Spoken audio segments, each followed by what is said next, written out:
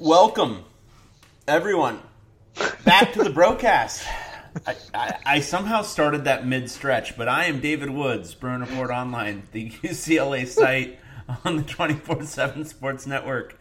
And I'm joined by Tracy Pearson. Tracy, it's Friday. How you doing, buddy? That sounded like more mid-yawn. I was doing like, I don't even know why I clicked record. Why did I click record? I was like stretching my arms out and almost yawning. You're right. It's how casual you take this job, Dave, and how casual you take this podcast. People live by this thing. They're just riveted to every word that comes out of your mouth. You really got to hope, given our publishing schedule of this quote thing, that they don't live by it. Right? Well, before COVID, I always thought that people just used it to drive home by. Yeah, no, I figured it was something you did while you were, up to something else like illicit, like just washing dishes, I'd like to be up to something illicit. Don't we all? Don't we all wish we were? Well, it's a Friday in February, after signing day. But despite that, we still have stuff to talk about. We're going to talk some basketball at you for a long period of time, but we're also going to talk some football, some exciting news, or some news today. Listen to you, okay. Potentially exciting for UCLA's recruiting efforts. Wait. Okay, I got to let them all in. So before we went on the air, I said, hey, this is potentially exciting news for UCLA that Dana Bible's retiring. They could hire. And what did you say, Dave? I think I said, is it? And then you said it was exciting. Wow, the two sides. Well, there's the public persona, and then there's the private. There's the private Dave, there's the public Dave, right? And I'm giving them the public Dave. But now you've given them a glimpse of the private Dave, and frankly, all it is tone. It's just a difference in tone. That's it. It's all the same. Okay. One smarmy, one snarky. Gotcha. But here we are. Here we are in the podcast realm now. So last night, we'll talk football towards the end of this thing. But last night, UCLA basketball. So the final score indicates a certain kind of game, but I'm just going to call it what it really was, which was UCLA got blown out by a bad team on the road, Washington State. Yeah. It was probably the first time, well, it was certainly the first time this year that UCLA lost to, I would say, a well-coached but bad team in Washington State. And it was strikingly similar to some of their efforts at the very beginning of last year, which was tons of mitigating factors. Jalen Hill obviously still gone. Cody Riley came back in, but I wouldn't say he looked 100%. Cronin claimed he was, and he was just making some dopey fouls, but he didn't look quite 100% to me. And all those, kind of mitigating factors. But they still, I thought the effort was lethargic. I know. So just as a quick aside, what do you think of the Mick distinction between effort and intelligent play? Because it's reading to me like he just doesn't like calling out effort in these kind of public things and is always going to defend it. But my eyes tell me something different, that a lot of times it is a little bit more lethargic effort than anything else. Yeah. Yeah, there's a lot going on there.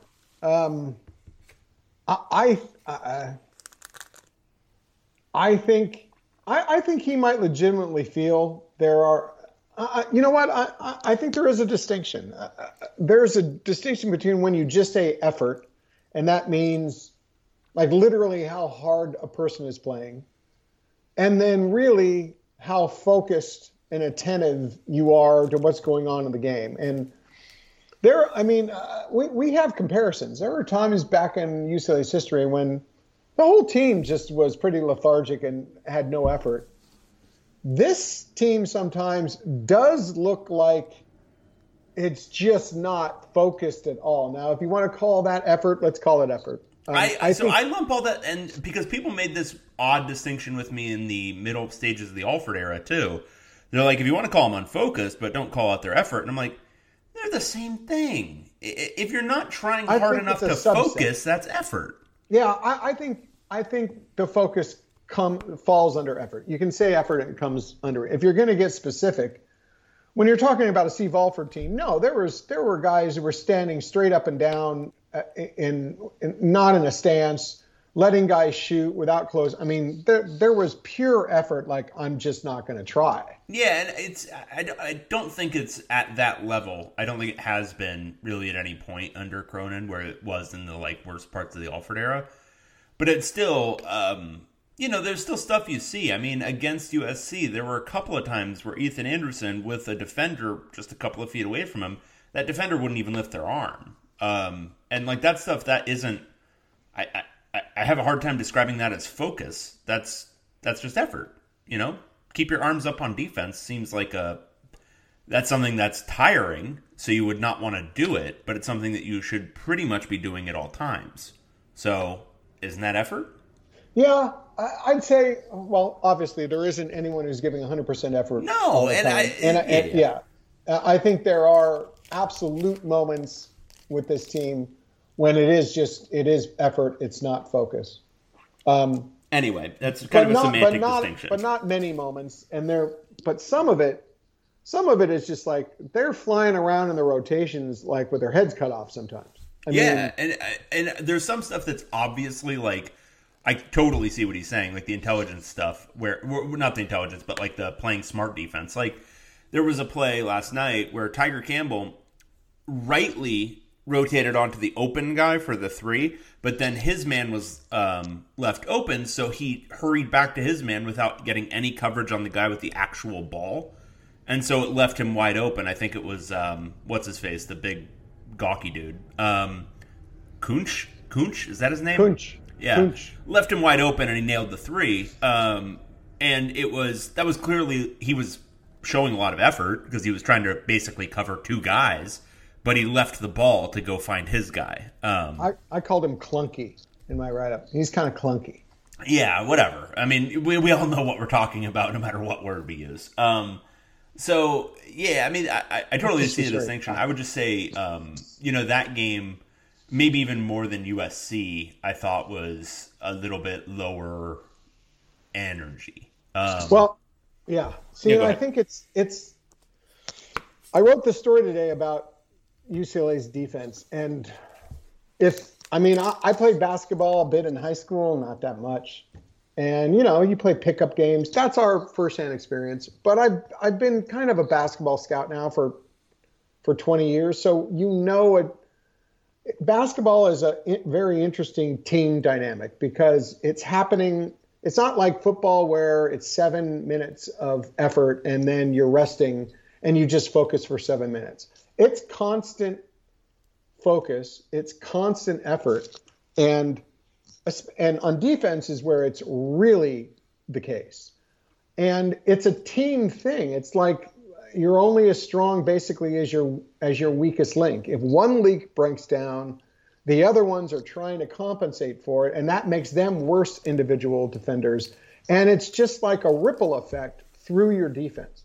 There was a famous, well-known coach at UCLA who used to tell me, Tracy, a good defense can take one bad defender, and that's it. Two bad defenders is a breaking point. That was a really weird impression of John Wooden. The way you said Tracy right then. Tracy. And, ever since then, I've been looking at it that way. And, of course, it's not perfect. There are times when a defense decent with two not great defenders and not good with only one bad defender. But you can it's kind of a measuring stick. You can kind of watch a defense and say, wow, this defense, oh, yeah, it's got those two guys are not good defenders. So it's a cumulative thing, and that's what's happening with this team. When there's some individuals who aren't great defenders, and they're breaking down in terms of staying in front of the ball, they're breaking down in terms of their rotations and help and their assignments. The other guys who are decent defenders are either trying to overcompensate or they're getting frustrated, and it's just kind of a domino effect through the defense. And that's what I'm seeing. That's what I really saw last night. And maybe I think some people who are frustrated with it and slash exhausted, like Jaime Jaquez. He looks exhausted to me. Yeah. And where it's going to show them, I mean, it's been showing in his defense. I thought he played a lot better defense last year than he has in the last 3 weeks this year. And now, but he was leading the team in scoring. Okay. I mean, he looked so exhausted, he couldn't even take a shot last night. He didn't even attempt a shot until I think 8 minutes left in the first half. He didn't score until, I don't know, in the second half. So he seems exhausted. And he, defensively, big Jaquez fan. Let's just preface it with that. He's not a good defender right now. He let Mr. What's his name? Kunch go right around it. Yeah. I mean, this was not Isaac Bonton. This was Kunch. Yeah. So that's why I wrote that story. Is I'd love to see them just play with a real. When it comes to personnel, play with a real optimization of your personnel for defense. Yeah, I think I think there's a lot of things going on right now. So it's hard to just talk about one thing in a vacuum, because when you start talking about how do you optimize the roster defensively, well, part of that is getting two guys who may or may not be gone for the year. One is definitely in Chris Smith, but the other one is Jalen Hill. Getting them back on the roster, because those are two of your better defenders, and they're not available. And what that has done, even beyond what we're talking about, which is kind of a tactical response to what's going on the floor, everyone's role is screwed up. All these guys had roles defined based off of the personnel the season started with, and now they're all screwed up for various reasons. I would say Jules Bernard is a good example of this, because he's been in and out of the starting lineup for a period there in January, or beginning half of January and December. He was looking like UCLA's maybe best player or second best player for about a month. And then he's gone in the tank. But last year he had a really defined role. He was your bench energy defense guy who, if he made some, bad decisions, you pulled him. But if he was playing well, he played 20 minutes.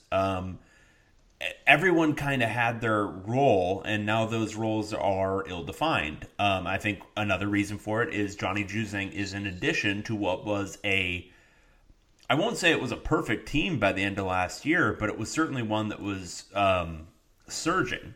And then they didn't have the concentrated and expanded practice time that you normally get in an offseason to integrate new pieces.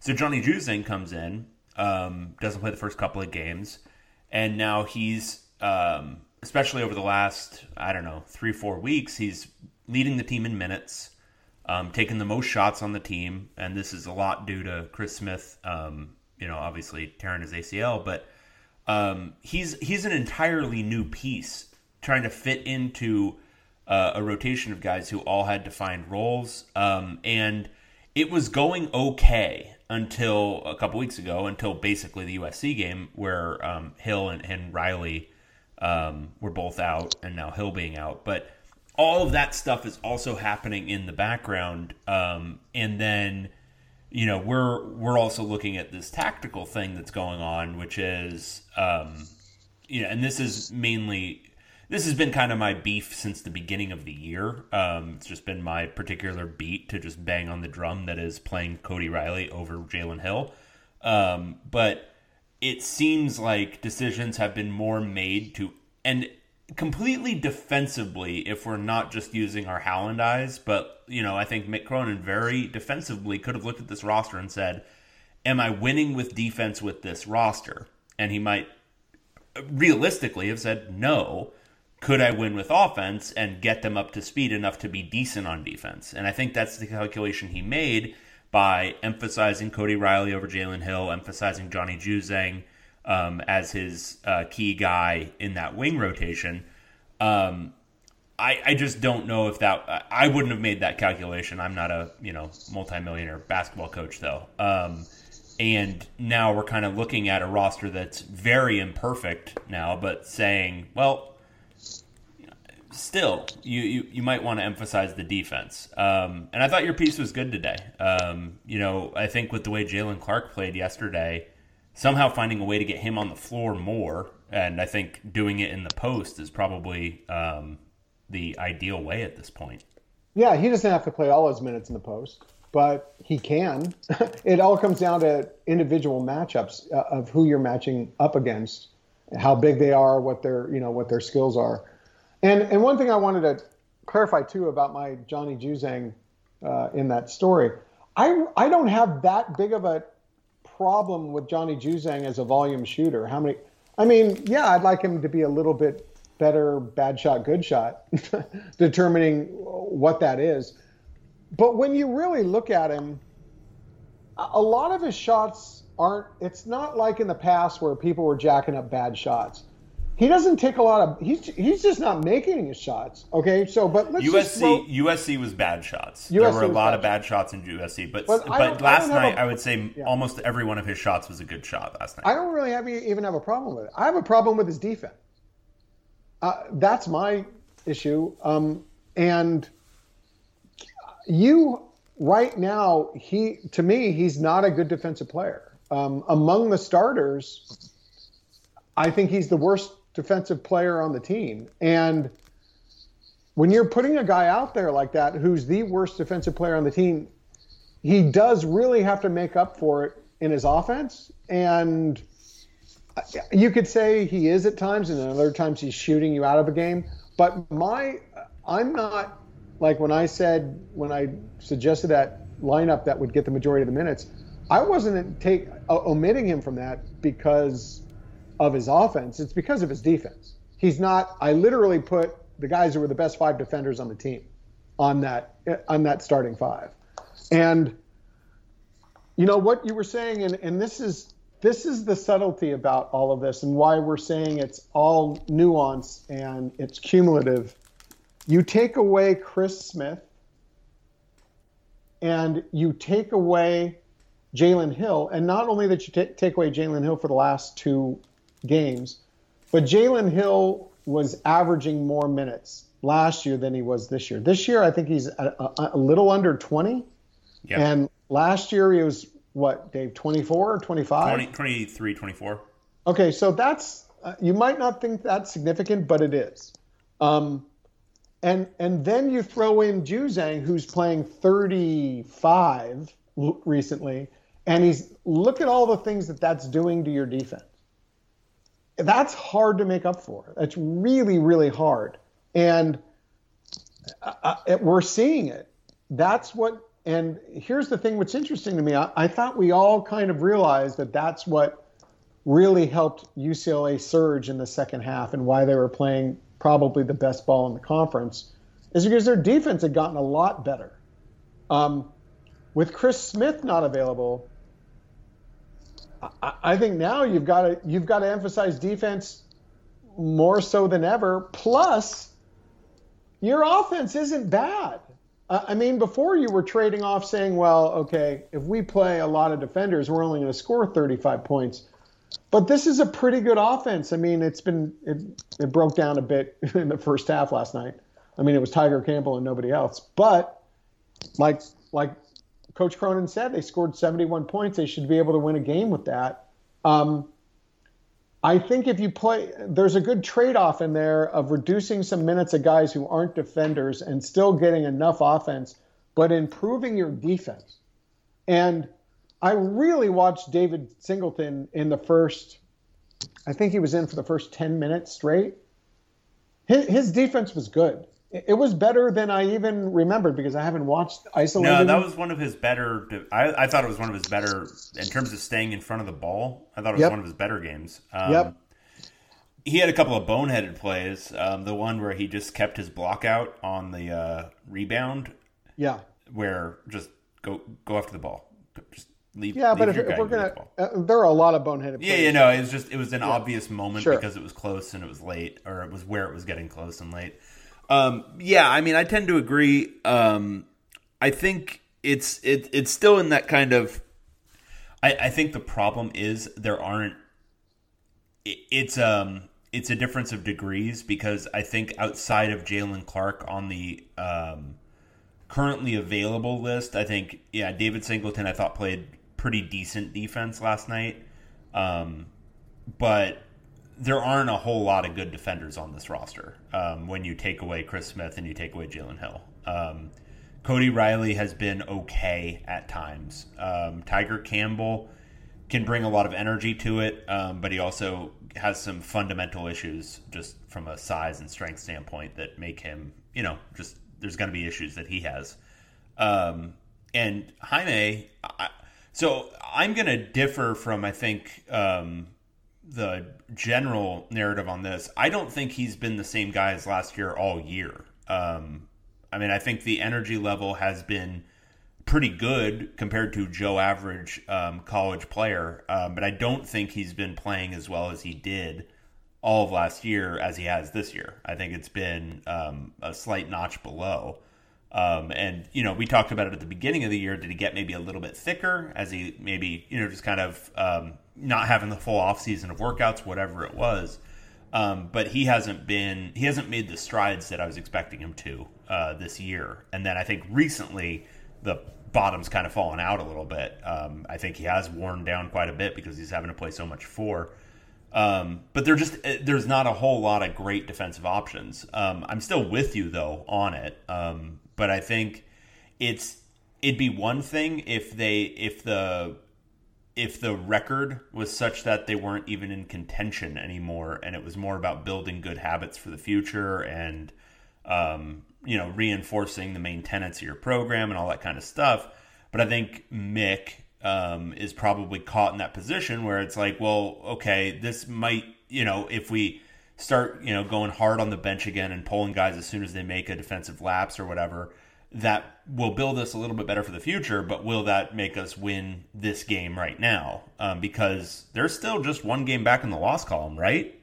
Right. But my point is that I think playing Jalen Clark increased minutes is building for the future and probably optimizes your chances of winning right now. Yeah, I agree with that's a good defender. I'm with you on Clark. I think the issue for me is whether you get, and I think I'm on board with it if he wanted to do it. I'm just saying I think that might be the complicating factor here for Cronin is if he gets too aggressive on the defensive end, like if he gets back to the, pull a guy as soon as he's doing something dumb on the defensive side, will that, because there was the beginning half of last year was a lot of that, right? It was a lot of that through the beginning of January, and it looked really ugly.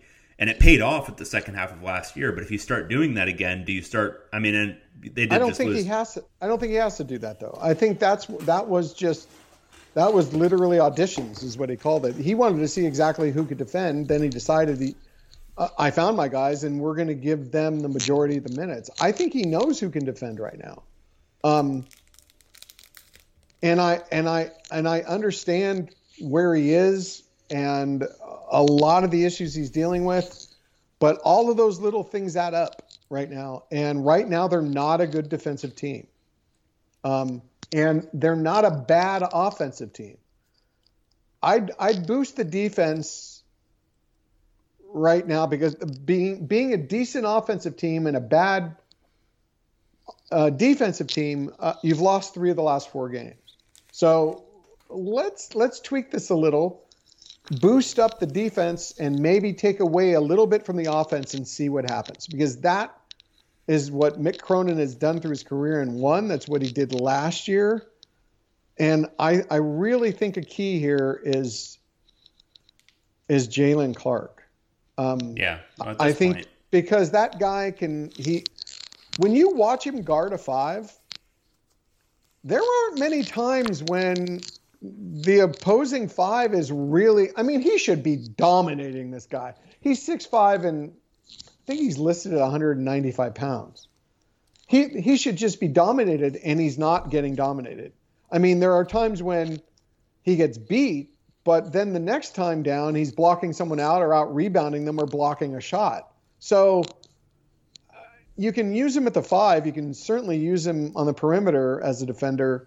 I think I hate to put it all on Jalen Clark, but you increase his minutes, you get a better defender, and that helps the rest of the team. Yeah. Because, man, he would help staying in front of the ball. And if you get Singleton, who looked like he could stay in front of the ball yesterday, I was impressed with his defensive minutes. And actually, here's one thing I was thinking about with you. And I wrote it in the story. I completely agree, obviously, that Cody Riley is a step down from Jalen Hill when it comes to defense. But Cody Riley is not a bad on-ball defender. He has no verticality, so he can't block a shot. And he's not altering shots. No, he can shockingly move his feet pretty well, though. Did you see him against Bonton? That was the best defensive play in the whole game against Bonton, where he moved his feet. Bonton did one of his little circus things, and Cody Riley blocked it. He's not a horrible defender, but you can't chip away from your defense like this and expect your offense to carry you. And I think. And I know I know what you're thinking, because all coaches think this way. We have to win this game. They don't really feel, I mean, when have you ever, in our time of doing this, where a coach is building for the future?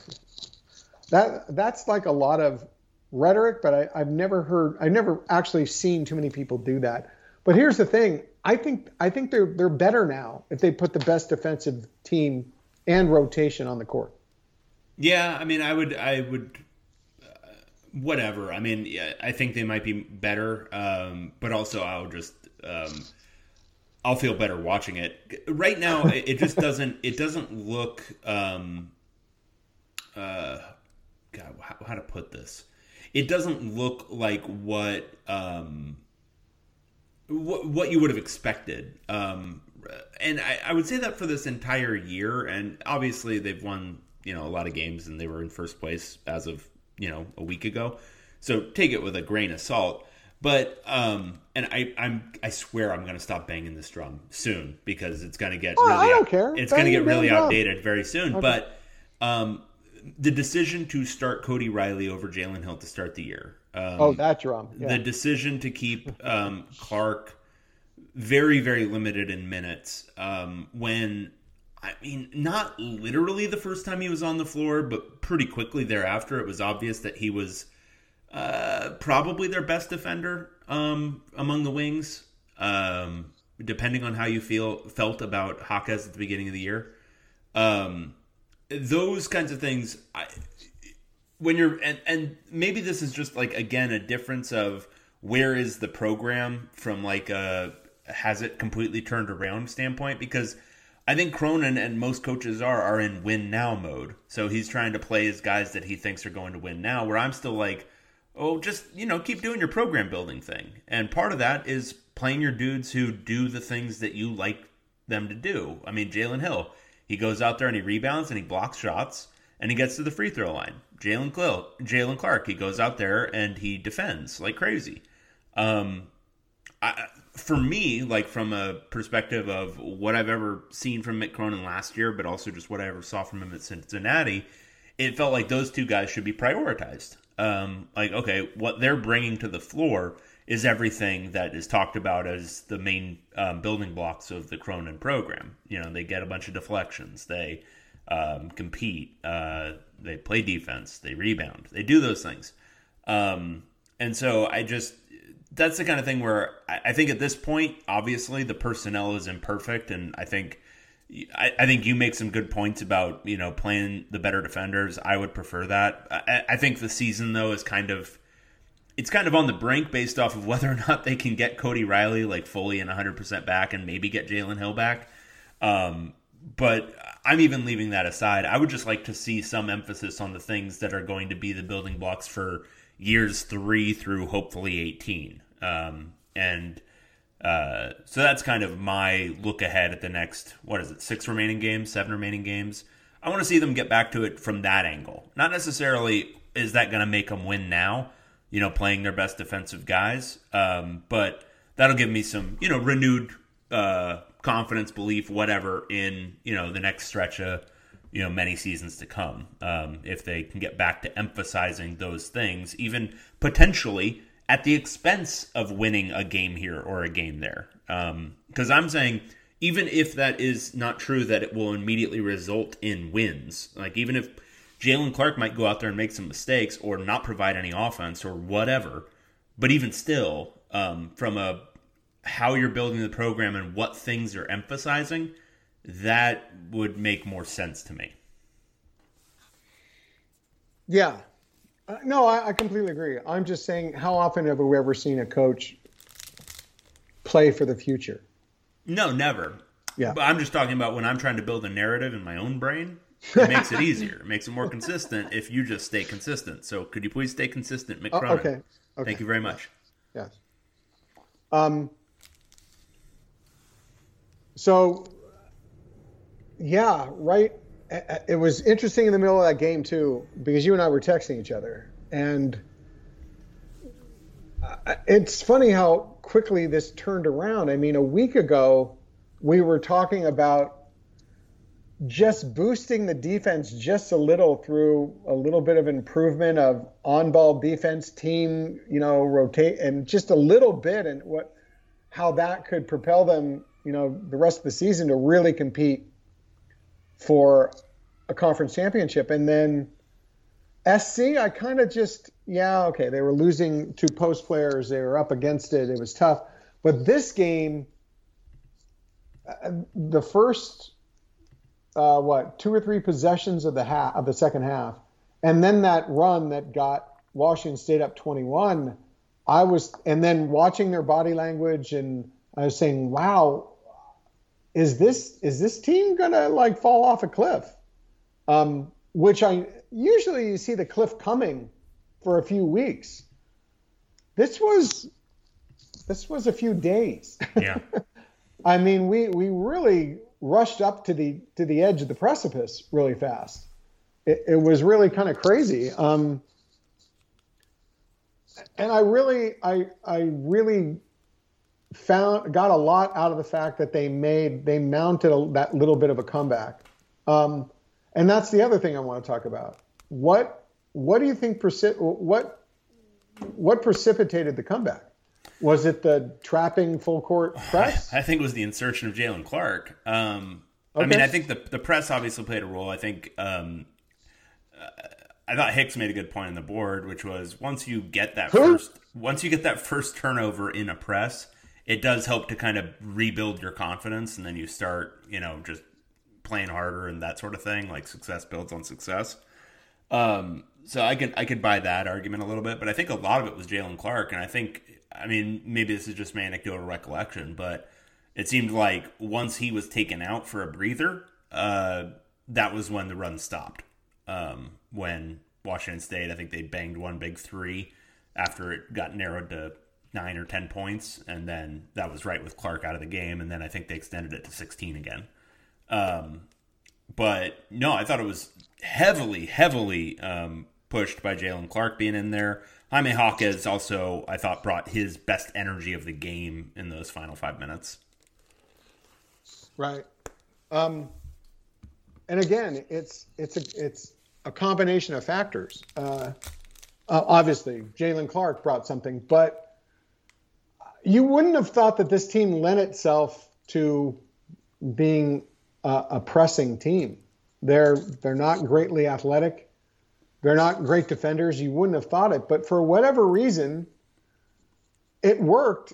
Maybe because they are long, and secondly, they kind of all have a good basketball IQ. They were anticipating what to do. They were using the trap really effectively. Outside of Bonton, though, Washington State was really shaky with the ball. Yeah. So I would say, to an extent, but I also think it was a matchup thing. But then that lends the question, maybe they should have broken out a little bit more press maybe in the first half, too, against that team in particular. And what the press does, too, is it's a completely different defense than your half-court defense. If you're a bad half-court defense, usually you don't play a good full-court defense, but maybe this team's unique in that. Because if they could mix in a few more half court, full court presses, that could eliminate how many more possessions they have to defend in a half court. How many turnovers did they get in that thing? It was a good handful. It was a significant amount. I think, I don't know, my thing on all of that, and I think we were talking about it last year too with, I think there was a couple of moments where we were thinking, oh, maybe Mick Cronin should break out the zone. And I think my thing then and my thing now is don't take any time away from what's going to be your bread and butter. And this is, again, going back to my whole, this is year 2. Just do what you're going to want to be doing in year 5 this year. I wouldn't cut any corners in the pursuit of just pure winning now. I think, are you really going to be a pressing team? Is that something that Cronin has done historically? No, not really. I think they've done it in fits and spurts, the way any team does it in fits and spurts. I would spend all of your practice time, like the way Ben Hallen did, like 90% of it, working on your half-court defense, working on your half-court man defense, because that's what this team's going to be long term. That's what they're going to be doing. And as much half-court excellent defense you can wring out of imperfect half-court defenders, great. But I think that's got to be the point of emphasis going forward. I don't think there's a way to... First, I don't know if the press itself will be successful against teams that that have better ball handling generally than Washington State does. And second, I just don't think it's doing much for you in the future. I don't think this is going to be a pressing team long term. I don't think you can succeed as a pressing team long term in the way college basketball is now with all the good guard play. So I think I would, again, just overemphasize, keep pushing half-court man defense, and then make your personnel decisions, your in-game personnel decisions, your starting decisions, a whole thing based off of who's playing good defense and who isn't, and reward the things that are going to be the building blocks of your program. I'm not saying becoming a full-court pressing team. I'm just saying using it selectively at different times just to mix it up and maybe get a few stops, turnovers, and easy baskets out of it. I'm all for mixing things up occasionally, yeah. And I think they've done that. It's just... I think in this game, I think definitely for this game, they maybe should have done it a little bit more, especially in the first half. Yeah. Okay, so there are so many question marks with this team right now. Where do you see that? Let's just say Jalen Hill doesn't come back. Yeah. So let's hypothesize about that. So right now, UCLA. Let's just give everyone lay of the land. So right now, UCLA is 43rd in KenPom. They're 13-5 overall, 9-3 in conference. So they are trailing USC, who's 10-2 in conference and 16-3 overall. USC right now is 13th in KenPom, so a clear cut above, way above UCLA. The Bruins have 6 remaining games, so it's away against Washington on Saturday, which, even with everything that has gone on, UCLA is going to be favored in that game. Washington is indeed very bad. But Washington, if you remember, played a tight game with UCLA at home just 1 month ago when UCLA was actually playing pretty well. Then it's the Arizona schools at home. Then it's Utah and Colorado away. And then it's USC at home. So that's a pretty tough slate. Especially given everything that's going on with the program right now. If Jalen Hill is out, I would say winning the conference is out the window at that point. I think he would need to be back and full go, ready to just rock it like 20, 25 minutes a game by Arizona for them to still have a hope of winning the conference. I think USC is very good. And having that game up on UCLA already, and then it's such a bad matchup for UCLA in the return game that you would basically have to see UCLA make up those 2 games in the games that do not include USC, because I think they would lose that one again. Yeah. So then it's just the pure math of it makes it very difficult. The question, the maybe lingering question in the back of your mind is, where are the wins going to come for UCLA to lock up its bid by the end of the year? Because that's where it's starting to get a little tricky.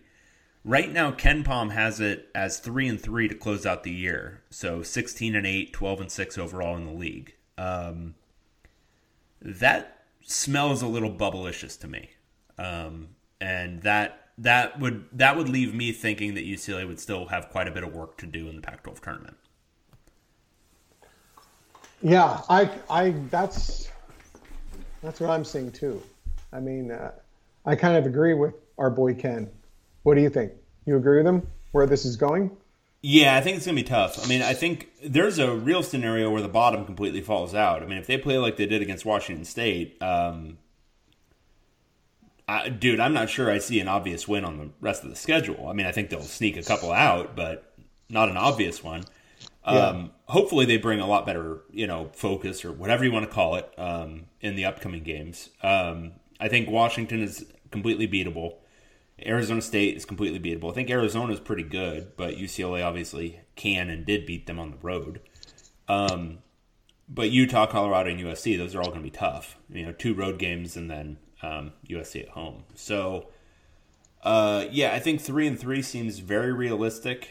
2-4 could absolutely happen. But if they got Jalen Hill back and he's able to play at a pretty high level, which I think literally we have no idea.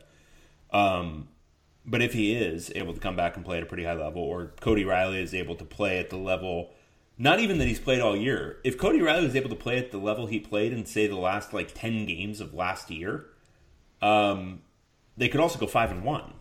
I think there's still complete room for this to be a good finish of the season, a bad finish of the season, which, again, that's not really being very predictive for you out there, but I think there's still just so many unknowns, dependent on the return of, the potential return of Jalen Hill.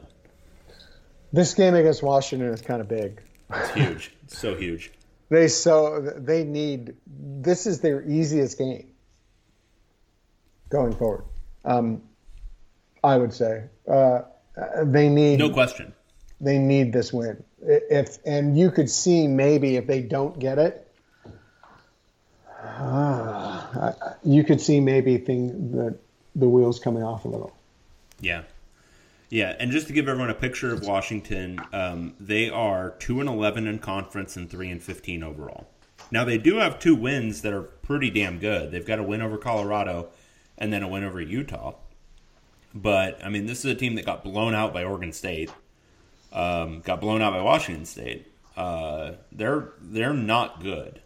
So UCLA obviously has some major issues, but this is an absolute must-win if from a results of this season standpoint. Because if you lose this one, I think that alone probably slams you into the bubble territory, because it would be 2 pretty bad losses in a row, Washington State and then this one. Yeah, I'd say I'm giving them a pass for the SC game because you lost your 2 post players right before. I'm not giving them a pass with Washington State, but Cody Riley's foul trouble, which is inexplicable to me, with some of the fouls that he committed in that game. That was very early career Cody Riley. Wow. I mean, you sat for the majority of the first half, and you come out in the second half. Did you see the foul that got him his third foul? I mean, he was 3 feet away and just trying to slap at the guy's hand. Anyway, maybe they get him under control to where he can play 25 minutes. If Cronin can do that, if not, if Cody Riley can't even stay in the game, wow. But if Mick Cronin can get Cody Riley to stay and play 20 minutes, I think he has enough tools here to eke out a decent end to this season.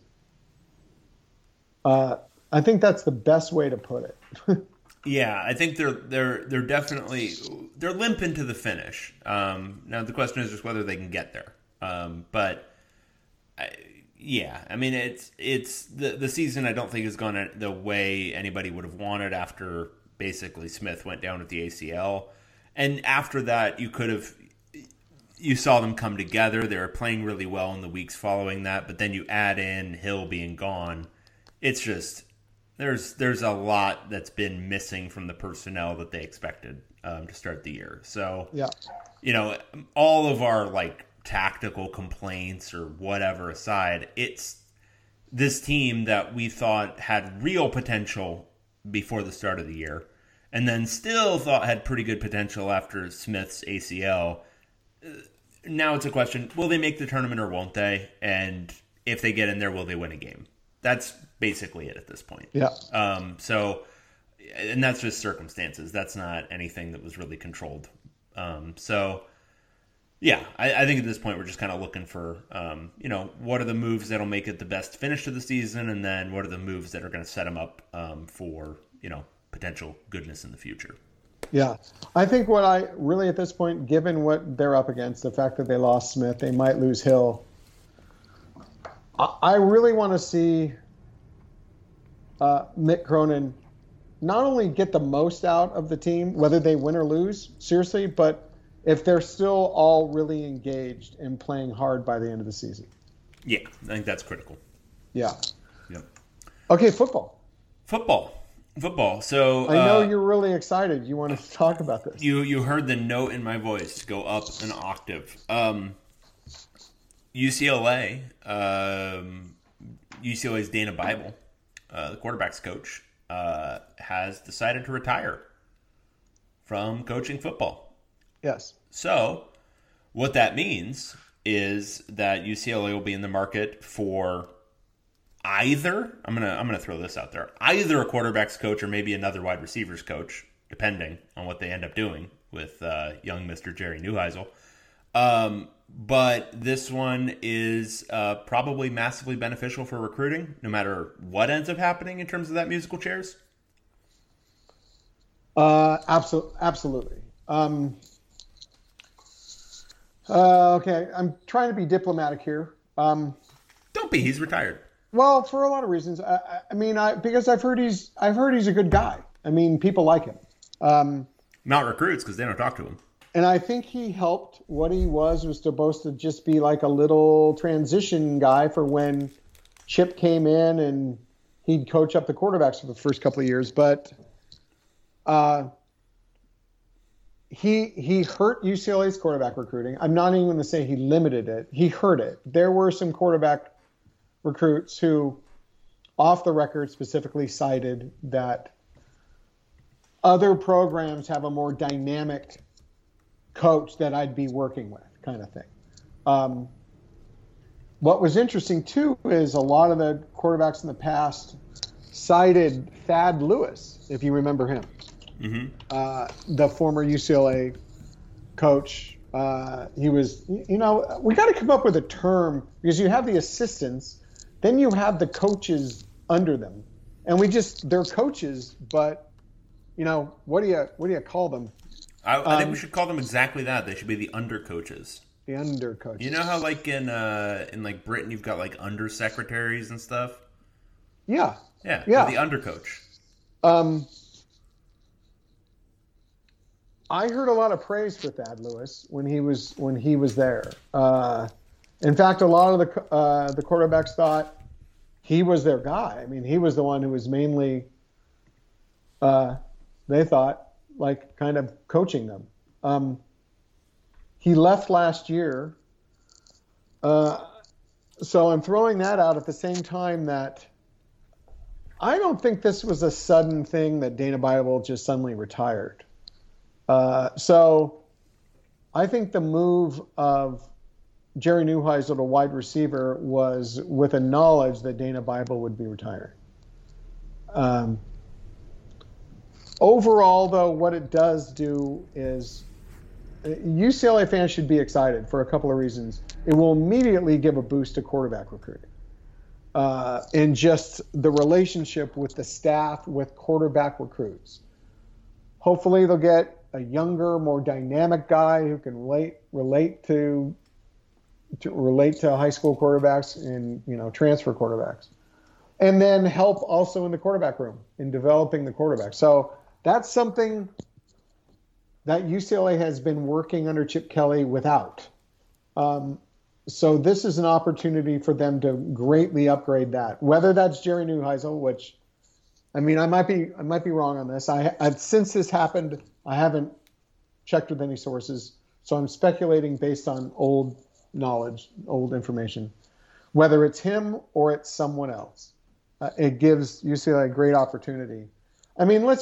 Let's face it, they haven't done very well in quarterback recruiting. They've missed on so many guys. Who have they brought in since Chip Kelly's been the coach? Not a lot of guys.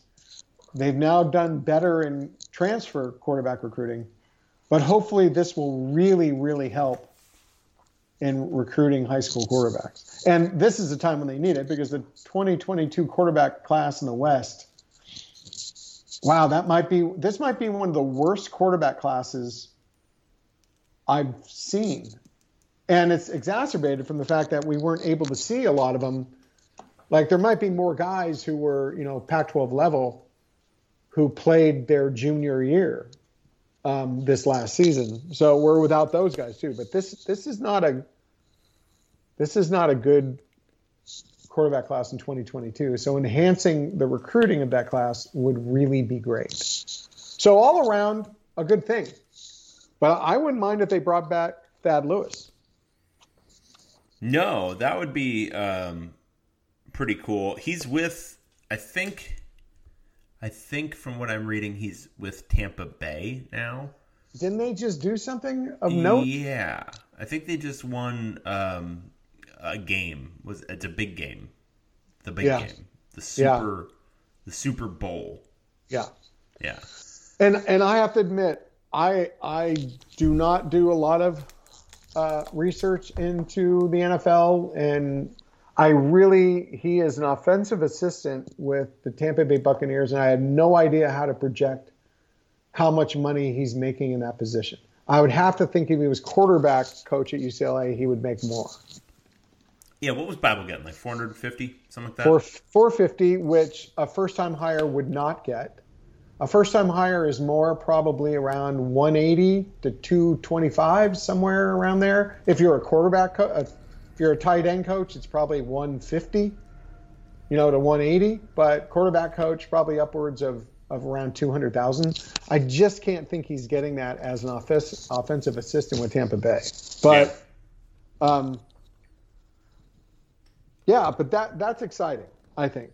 I've been waiting. I kind of been waiting for this one. If you're recruiting, and of course recruiting Nick, and all you're doing is looking to see who they're signing and who they're recruiting, this is a big opportunity for them to bring in a big recruiter here. Right.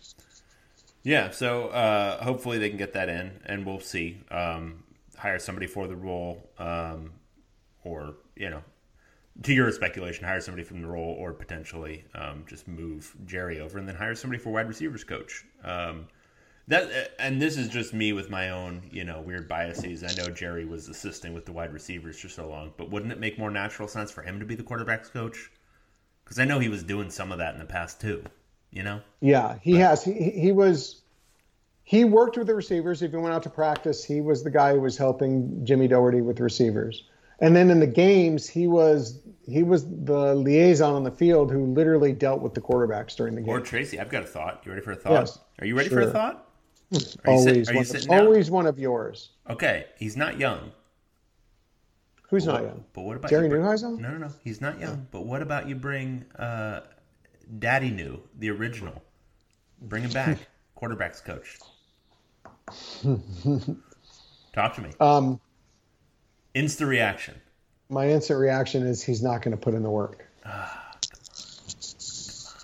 He's not. He's not. I mean, he's 60 years old. He's not going to put in the work. Oh, yeah. Those 60-year-old dudes, they don't work hard. They don't. I mean, come on. you've got to hustle, man. You got to get out. You're in non-COVID times. You were flying all over the country, staying in hotels with, check, just carry-on luggage, going to see play. He's not doing that. He's in his retirement job. How often does Rick Neuheisel work a year right now? I think he's got a cushy gig. I mean, he does his SEC on CBS stuff, and I think that's about it. And I mean, as a reference, Dave, have we talked about this? When Rick Neuheisel was the coach at UCLA, how hard did he work? Not very, but the man is a good recruiter. He's a great recruiter. He's a very, very good recruiter. And I think he'd probably be very good in the quarterback's room, too. I think that would be great. But it's still all of the job description. It's still not even just recruiting. It demands a lot of hours. No, but Tracy, imagine this. Imagine you hire Rick Neuheisel back as the quarterback's coach, but Chip Kelly maintains his policy of the assistants not being able to talk. You know what? He wouldn't be able to do it. He wouldn't be able to do it. He wouldn't be able to handle it. And his body would just bring him over to the microphones. He would just have his second scrum. It would be Chip, and then Rick would join, and he would say, "Okay, anybody got anything? Got anything?" Yeah. Yeah. Appreciate you. No, we want younger, more dynamic. Good practice today. Good practice. What was so funny with Rick was I was there for his very first practice, and he did it as a joke, where he walked over and just said "good practice," and then not as a joke, he just started doing it every single post-practice interview. I remember. Yep. So sad. I think he kind of it got in his mind as like a groove. There were synapses that had been established, and then he forgot it was a joke, and he kept doing it. Yeah. Autopilot, baby. What's the most famous thing that he's remembered for screaming at the team on the field of practice? I can't be the only one who cares. I can't be the only one who cares. And it's so beautiful because it can be read so many different ways, which is, I can't be the only one who cares, which is, like, me personally, I can't be this. Like, this is not something for me. But, like, also, like, what is it saying about your team? Like, there's just so much depth and anguish to it. I love the whole thing. Yeah. Love Rick. Burn the boats. There are so many great. Let's not talk about it. There are just so many great things that came out of Rick Neuheisel's practices. Yeah. Anyway, so yeah, you should be fired up about who they could hire as the quarterback coach. Slick Rick, baby. And here's the other thing too. I mean, they're paying Bible $450,000 a year. Unless they get someone who's like a really established quarterback coach who's going to take up that salary. I said this before. Like a Slick Rick. I see. That's the other thing. Rick's making more money now. Yeah. Why would he do this? I said this one time on the forum that they'd be able to save some from this salary to pay. And someone said, "Are you kidding me? They have to pinch pennies to save this and move that."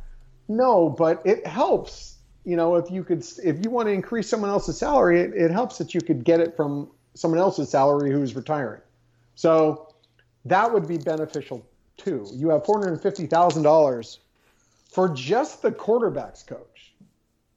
Yeah. Who wasn't really a great active recruiter. So yeah, this is a good thing. Very good thing. All right, Tracy, you got anything else?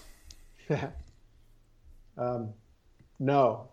But I want to see you. I kind of want to see you do to get out of this with a stretch and a yawn. It just would finish it off for me if you could. All right. Okay. Well. All right. Yeah. Okay. For Tracy Pearson, I'm David Woods, Burn Report Online, the UCLA site on the 24/7 Sports Network, and we'll talk to you again next time. Everyone, continue to stay safe out there.